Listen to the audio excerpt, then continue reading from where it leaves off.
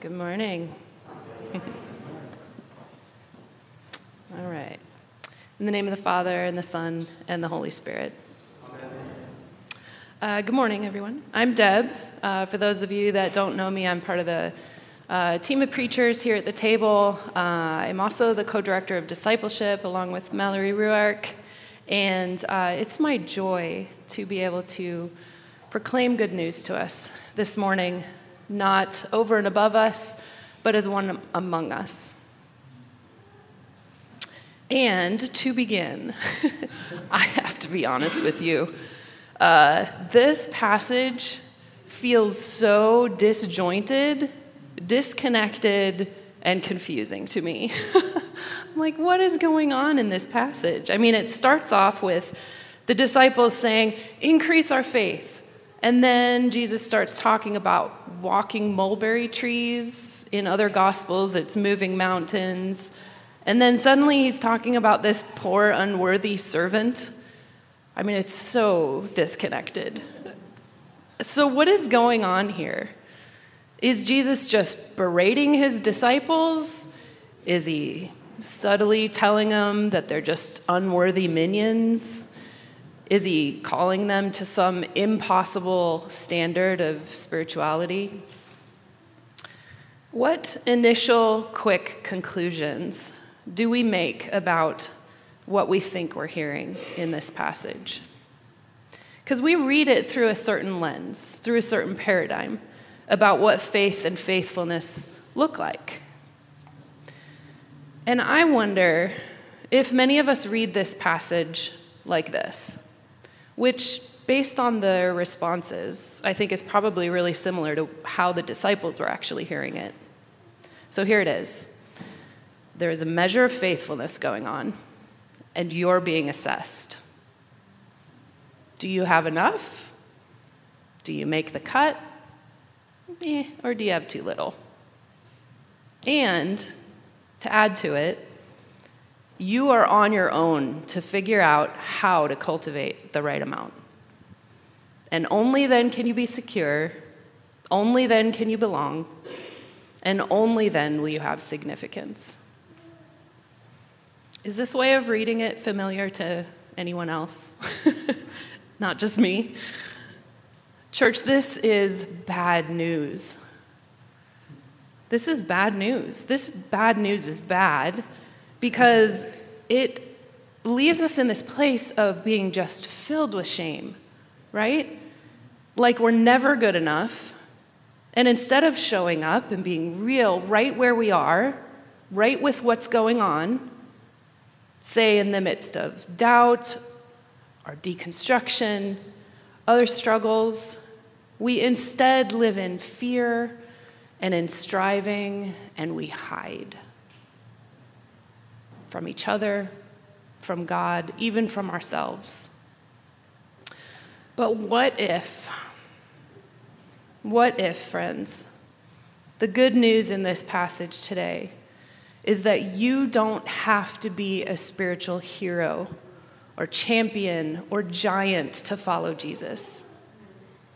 That in Christ you've been given everything you need for a life of joyful faithfulness in God's good kingdom. So you can trust the deposit given to you by the Holy Spirit and just take the next step of honest engagement with God. I want to suggest that it is. But let's dive into the text and see what it's saying and what it's not saying. So in our reading today, Jesus is speaking to his disciples. And the passage starts in a really strange place. It's almost like in the middle of a conversation. It's like the audio just turned on, and you've just missed everything that came before. So we miss what he said before to his disciples and why they're saying in the first place, increase our faith. So we need some context. In the previous verses, Jesus has said, there are things bound to come that will cause people to stumble. Woe to anyone through whom they come. As the Message says, I like how they put it, it's better to wear a concrete vest and take a swim with the fishes than to cause one of these little ones to stumble. And then Jesus talks about forgiveness, and if a person sins against you 7 times in a day, forgive them 7 times. And there's 2 big pieces of context that are really important here. One, the overarching theme in this whole chapter is what is the kingdom of God like and who will participate in it. And 2, throughout the whole chapter, Jesus is reiterating his message to the disciples. They are not to be like the Pharisees. As commentator Joel Green puts it, this whole chapter is a critical reflection of the mindset and practices of the Pharisees, their lack of regard for little ones and sinners in their midst, and their heightened concern for recognition and status. So Jesus is saying, be on guard against that mindset, against the mindset that works against justice and compassion for little ones, and against mentalities that block the restoration of sinners to community. And then our passage begins. The disciples respond to this call to forgive with, "Oi, increase our faith." They hear these words and they panic because they think what Jesus is calling them to is impossible. We don't have enough faith for that. That's impossible. And for me, this brought up the question or questions of what is faith? What isn't it? And how do we get it? So again, remember, we all have these paradigms, these lenses about faith that we live by, lenses through which we look, kind of like glasses. And many of us see faith, or have been taught to see faith, as cognitive certainty, right? Mental assent to the right doctrines and dogmas, or having the correct beliefs. But friends, this isn't faith. This isn't faith.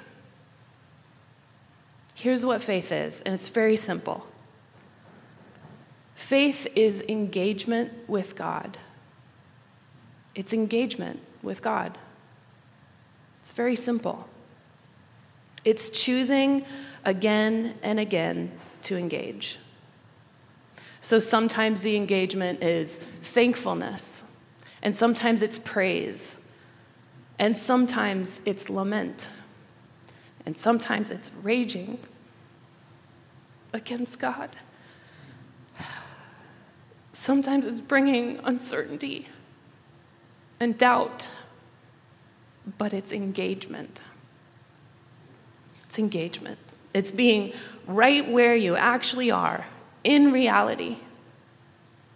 It's engaging with the truth that God is present and at work in that reality, in that moment, with whatever's coming up. And therefore, I can be where I really am, right here, in the midst of it all. See, many Christians assume that faith and lament are antithetical or opposite postures. And as a result, many avoid lament. They avoid it because we're afraid that giving voice to that pain or that disillusionment or anger towards God are expressions of actually a lack or a failure of faith, which is the furthest thing from the truth.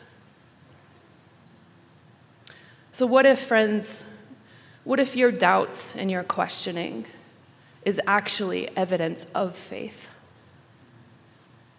What if they're not signs of faithlessness, but of faithfulness? We are all on a journey. None of us have ever arrived. There will be inevitable struggles and stumbles. Teresa of Avila counseled Christians to expect and welcome doubt, because doubt doesn't make God nervous, doesn't make him anxious at all. So faith is not trying harder to feel more inwardly certain, nor is it a matter of cranking up your willpower and your diligence to fix yourself, to fix your behavior, or to fix others' behavior. But faith is engagement with God in the midst of whatever moment you find yourself in. Our passage from Timothy today talks about the grace given to us in Christ Jesus and to guard that good deposit that was entrusted to us, to guard it with the help of the Holy Spirit. See, in Christ, you have already everything you need. You already have that deposit that's inside of you. Therefore, faith isn't dependent on size or quantity or amounts. There's no more or less in faith because it's not about amounts. It's about who God is. It's almost like in this passage, Jesus was saying to his disciples, okay, if you're gonna insist on talking amounts, all you need is a pin-size amount, just a smidgen. That's all you need, just a smidgen. It's less than you think. It's smaller than you realize. It's just a mustard seed. It looks unimportant and inconsequential, minuscule, minute. So you think you need big faith, but all you need is little faith. That's it. Because a little goes a long way in the kingdom of God. Friends, the good news today is that you don't have to be a spiritual hero to follow Jesus. That in Christ you have been given everything you need for a life of joyful faithfulness in God's good kingdom. So you can trust the deposit given to you by the Holy Spirit and just take the next step of honest engagement with God. Next in our passage, Jesus turns from an example of faith to an example of faithfulness to illustrate his point. And remember, Jesus is talking to his disciples about not being like the Pharisees.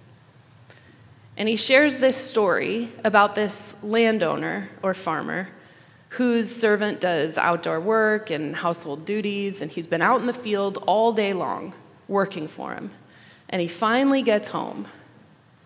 And the master makes him do more work. He's like, no, you're not going to eat first. I'm going to eat first. And by the way, get my food and also give me a back rub and, all this stuff. The master makes him do more work after a full day. I mean, it really seems like, to me at least, like he's being a jerk. Like, jeepers creepers, no thanks at all. But here's the thing. Jesus is drawing on a well-known reality of village life to teach something about faithfulness. There's almost this absurdity in what Jesus is drawing on in his story that we can miss, but it would have been apparent to the readers back in the day. And it says, will he thank the servant because he did what he was told to do? I'm like, of course. But we have to understand, thanks in that passage wouldn't refer to verbal expressions of gratitude or of social politeness. Thanks there would refer to actually placing the master in his debt. He would be indebted to the servant. It would be, since you fulfilled your daily duties, I now owe you special privileges. I am in debt to you. I need to pay you back. I currently work at Starbucks right now, and it would be like me coming to work and saying to my manager, Gary, you are never going to believe what I just did. I mean, you are really going to owe me big time. Here it is. I brewed coffee. Yep, I did it. I brewed coffee, and man, you owe me. Like, that's not how it goes. This isn't the dynamic. Brewing coffee is just part of my job. And see, in this passage, Jesus is opposing any suggestion that obedience might be construed as a way to gain honor, or that one might engage in obedience in order to receive a reward. which is what the Pharisees did all the time. Remember? So, remembering those in need with justice and compassion, working for the restoration of the sinner into the community of God. Practices of this nature are simply the daily fare of discipleship. It's simply part of the daily life of those whose lives are oriented around a loving God. That's it. I love how it says it in the Message. It says, when you've done everything expected of you, be matter of fact and say, the work is done. What we were told to do, we did.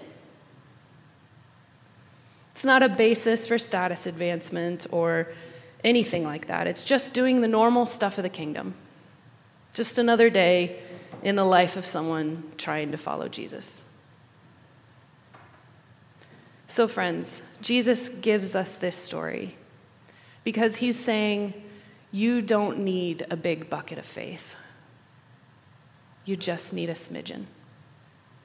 You don't need big heroic faith. You just need to be everyday servants. Forgiveness, for example. It's a process, and you just need to take the very next step, which might be, help me even want to forgive. Because a little bit goes a long way. It's just a little bit, and it's just taking the very next step. So in Christ Church, you are free from the burden of the big faith requirement. You are free from it today. Needing to have all the right beliefs and doctrines and having it all sorted out and tied up in a pretty bow. You are free from that today. You've been given a deposit of faith, and the Holy Spirit is helping you. And whatever faith we have is gift. It's gift. So where do you find yourself today? I want to call us, church, into this place of faith in the midst of wherever we are. Have you been struggling under that big faith requirement? Maybe something has happened in your life, some tragedy or struggle or illness, or maybe something fell apart or wasn't what you thought it was. Maybe you experienced a betrayal that's just rocked your world, and it's left you questioning your faith, maybe questioning everything. Keep engaging God with it. It's okay. You have everything you need. God is present and actively at work and involved right now, right in that situation, and is on your side. He cares more about it than you do, so you can trust this goodness in your life right now. God is working for you. He is with you, and he is on your side. So it's okay. It's okay that some days it's, man, I can see how you are so present and at work right now. This is amazing. And other days it's, I don't know. I don't understand. I don't see clearly. Lord, help me see. Because that's faith. That's mustard seed faith. It's engagement. Just a smidgen. Seems and looks unimportant. But that's what moves mountains and mulberry trees. So church, you don't have to be a spiritual hero or champion or giant to follow Jesus. In Christ, you've been given everything you need for a life of joyful faithfulness in God's good kingdom. So you can trust the deposit given to you by the Holy Spirit and just take the next step of honest engagement with God. In the name of the Father, and the Son, and the Holy Spirit. Amen. Amen.